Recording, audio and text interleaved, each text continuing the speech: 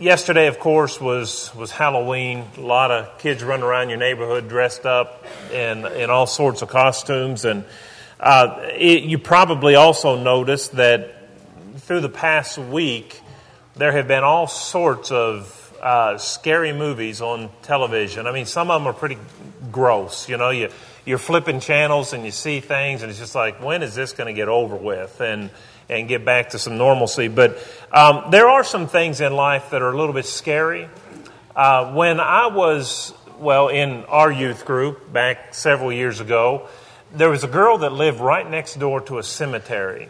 And so after church, sometimes we kind of rotated going to people's houses, and we would go to her house. And when it was summertime, we would go 10 o'clock at night, and we'd sit down in the middle of this old cemetery, and we'd tell ghost stories to each other, scare the daylights out of each other. But we would sit there, and every little normal thing just took on new meaning. You know, everything was intensified, and we were scared, and it was, I guess, spooky. Well, this morning, I want to share with you something that really is spooky. Comes from the Bible. And if you have your Bible, you might want to open up to 1 Samuel chapter 28. And we have, an Old Testament seance in 1 Samuel chapter 28. And what I'd like for us to do, I'll give you a little bit of background to this account, and then we'll go through and make some points from it that I think are a little bit spooky, a little bit scary. To give you a little background, Saul, a few chapters earlier, you remember, was told in 1 Samuel chapter 15 to go utterly destroy the Amalekites. And he went and destroyed them, but not utterly. He saved some of the animals and brought them back with good intention of sacrificing them to God. And then he didn't kill the king. He brought him back, I suppose, to parade him around as they frequently did. When a nation would take another nation and a king was captured, he would come back and he would be the prize. You know, they'd have parades and lead him about and show him off like, you know, it was a humiliating, degrading kind of a thing. And so when Saul saved the king and brought these animals back, as they're coming back home from battle with this victory, Samuel says, "What's this bleating I hear? I shouldn't be hearing this. I hear animals. God said to utterly destroy them." And Saul said, we thought that if we would bring this back, we could offer these animals to God as a sacrifice in praise to him for giving us the victory over the Amalekites. And Samuel made that famous statement, "It is better to hearken than to sacrifice. It is better to heed than the fat of rams." So, you know, we need to listen to God, and obeying God is better than doing religious things. And then he said, "And who's this I see standing right here?" And he said, "That's the king. I spared his life." And Samuel actually killed the king right there in his presence and said, because you've disobeyed God, your kingdom will be taken away from you. God is through with you as king of Israel. He'll raise up somebody else. And of course, we know that he raised up David. Well, it was in this intervening time before David comes to the throne and Saul has lost the presence and the favor of God that Samuel dies, and now the Philistines are gathered up and they're going to fight the Israelites, and Saul gets all worried. He sees the Philistines there and he wants to talk to Samuel, but Samuel's now deceased and he has no one to talk to. He has tried to listen and ask the prophets, and God has spoken nothing. God is silent. He's not saying anything to Samuel. And so Samuel finally says, "All right, here's what I'm going to do. I'm going to go to a witch. And I'm going to go to her and see if she can communicate with the dead and call up Samuel so I can ask Samuel what I'm to do." And so Saul goes and he finds a witch of Endor. And he says, "I need you to bring someone back from the dead." And she said, "This is highly illegal.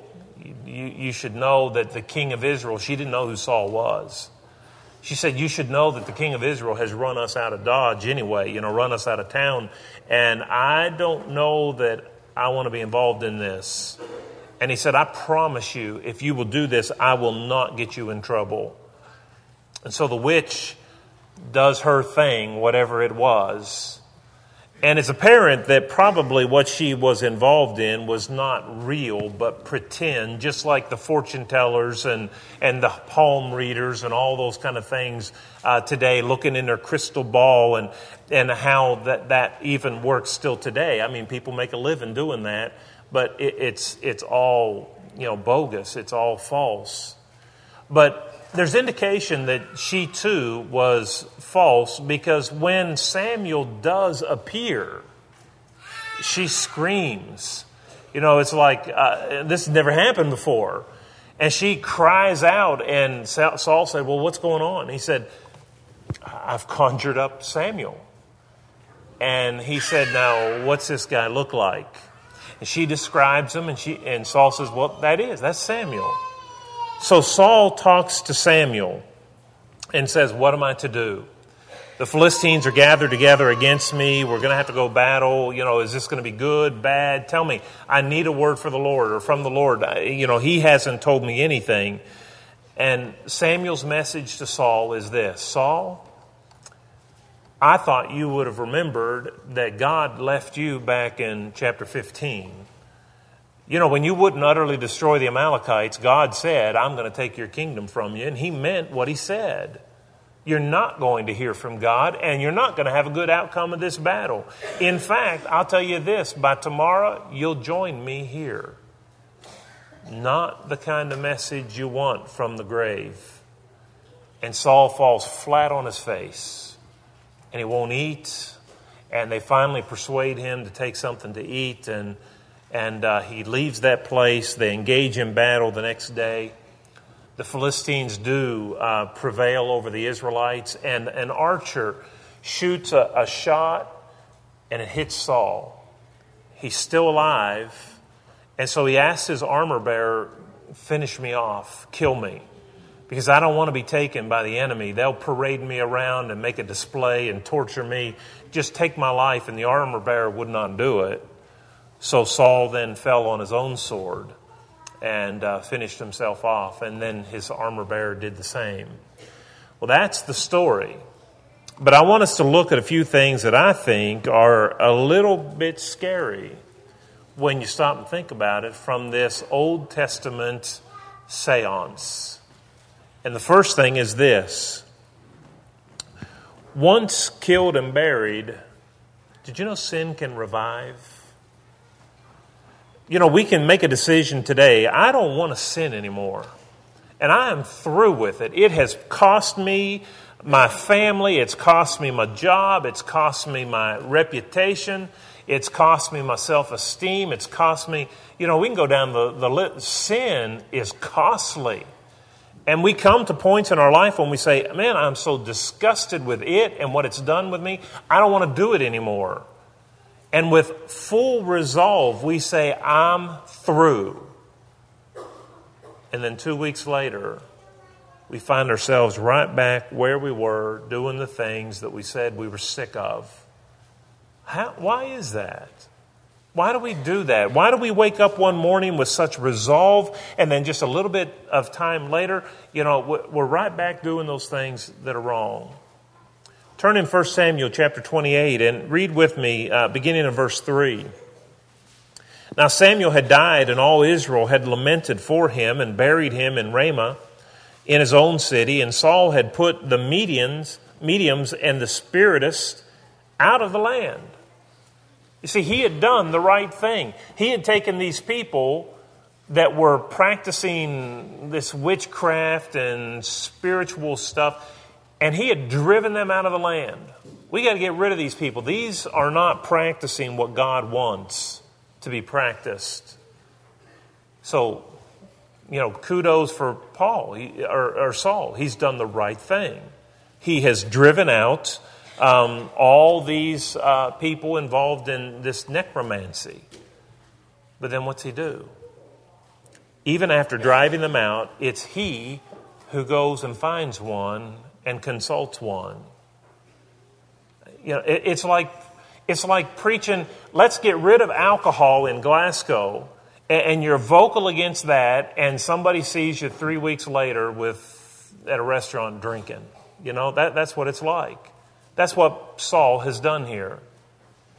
The Bible tells us in Romans chapter 6 and verse 8 that when we obey the gospel, when we're baptized into Christ, we die to sin and we're buried and we rise to walk in newness of life. But you know, there are passages in Romans chapter 8 and also Paul said elsewhere how that we need to mortify sin, and that even after we have mortified it, I mean, puts it to death, after we've put it to death, it will revive. You know, one of those gross movies, The Night of the Living Dead, you've probably seen that. It's an old one. And the thing that I think about that one is because it was filmed actually in Pittsburgh, and there were a lot of local celebrities that are in that movie, and it always caught my attention because here's a newscaster on the news, and he's in this movie, and things like that. And these people that were dead come back to life. That's what happens with our sin. We can put it to death, but it revives. And we have to keep killing it over and over again. And if we're not up to that challenge, then it'll overcome us. It'll overtake us. Part of being a Christian is putting to death that old man of sin and keeping him dead. That takes work.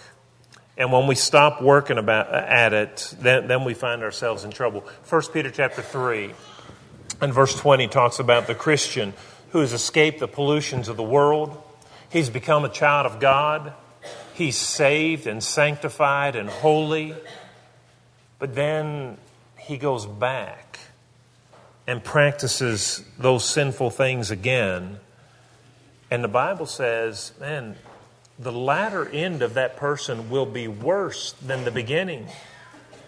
He even goes so far as to say it would have been better for him to have never known than to know and then go back, into that lifestyle. We need to understand that we have an ongoing battle, and if we don't fight, we're going to lose. It doesn't stop. When you obey the gospel and you're baptized, your sins are forgiven.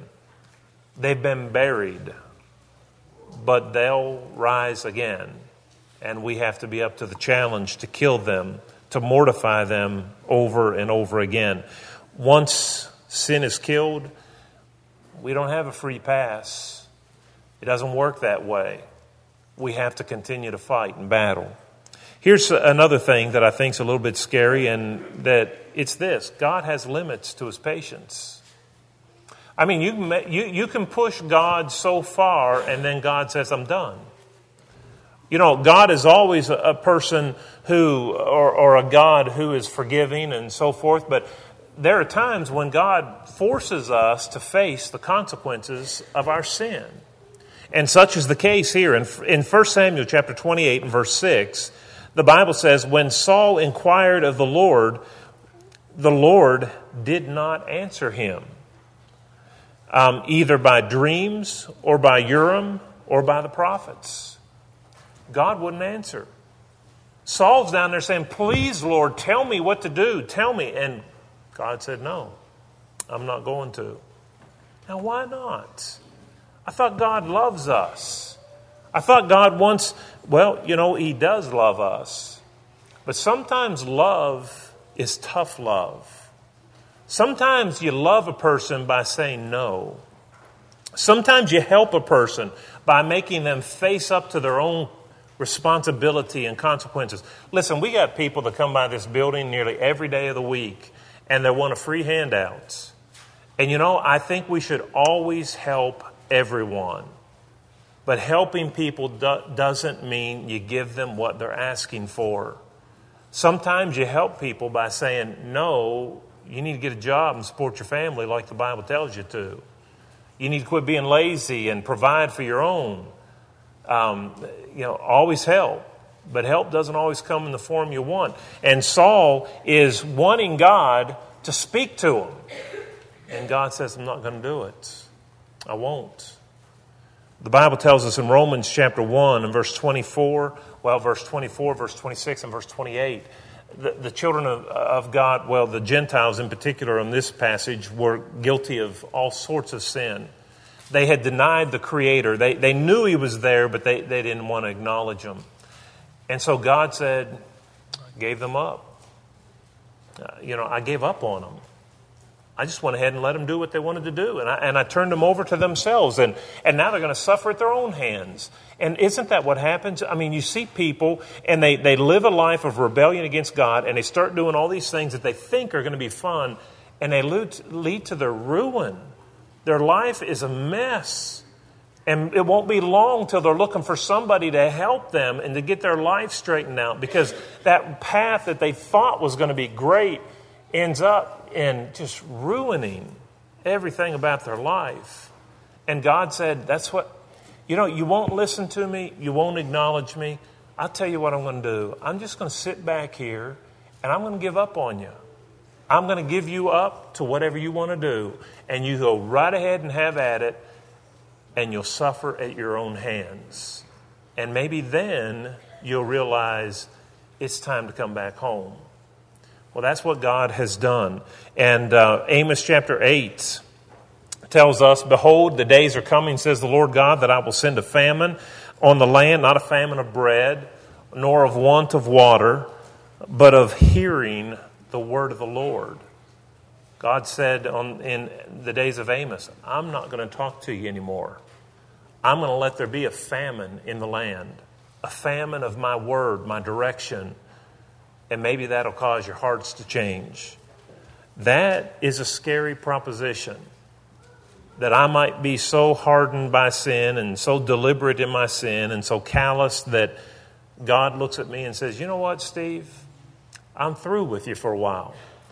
I'm not going to listen to you. I'm not going to answer your prayers. I'm going to let you go your way until you bottom out so that you can learn a lesson. Will God do that? That's exactly what He did in Romans 1 and also here in 1 Samuel with King Saul. Here's another thing that I think is a little bit scary. And, it depends on where you're coming from, but God means what He says. That should be scary to some folks. Now, to others, it should give them confidence, but God means what He says. When He finally contacts Samuel, listen to what Samuel said beginning in verse 15. Now Samuel said to Saul, why have you disturbed me by bringing me up? And Saul answered, I am deeply distressed, for the Philistines make war against me, and God has departed from me and does not answer me anymore, neither by the prophet or by dreams. Therefore I've called you, that you should reveal to me what I should do. And Samuel said, so why do you ask me, seeing that the Lord has departed from you and has become your enemy? And the Lord has done for Himself as He spoke by me. For the Lord has torn the kingdom out of your hand and given it to your neighbor David. Samuel says, Saul, why are you doing this? Why are you asking me? God, yeah, you're right. He has departed from you. And you know what He's done? He's done exactly what He told you He would do. He has torn the kingdom out of your hand. God keeps His word. He doesn't... Well, I've told you this before, but one time I got in trouble at a place. We had gone to church, and I was a little boy, and I got, in trouble at church, and my mom leaned over and said, when we get home, I'm going to give you a whipping.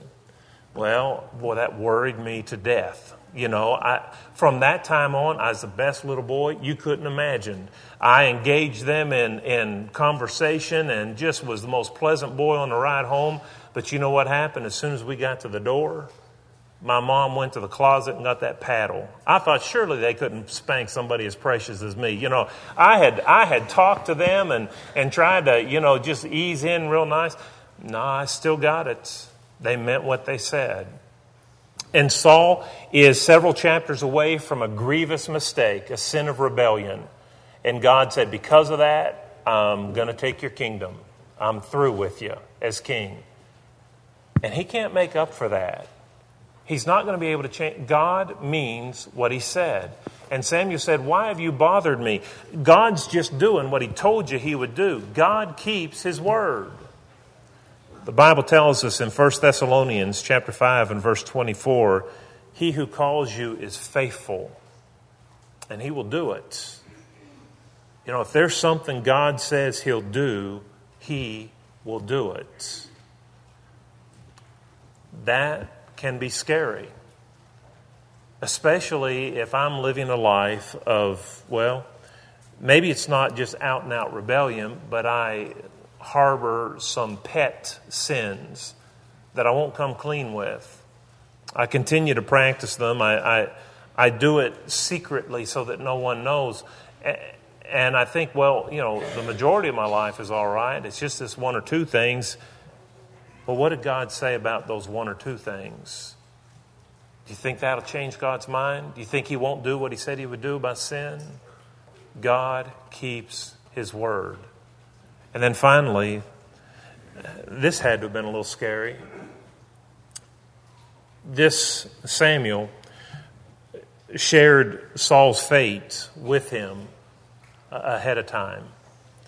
Saul's fate was revealed to him before he ever experienced it. I don't know if you've ever given much thought to that, but that is a scary proposition. You know, we can grow sick, and we all, whether we grow sick or not, we all know that inevitably we're all going to die. We know that will be our end unless the Lord comes again. So, you know, there's that knowledge of that, but there comes a time when, you know, this is out of the ordinary. Because this man says to Saul, tomorrow you're dead and you're coming to where I am. What would that have made you felt like?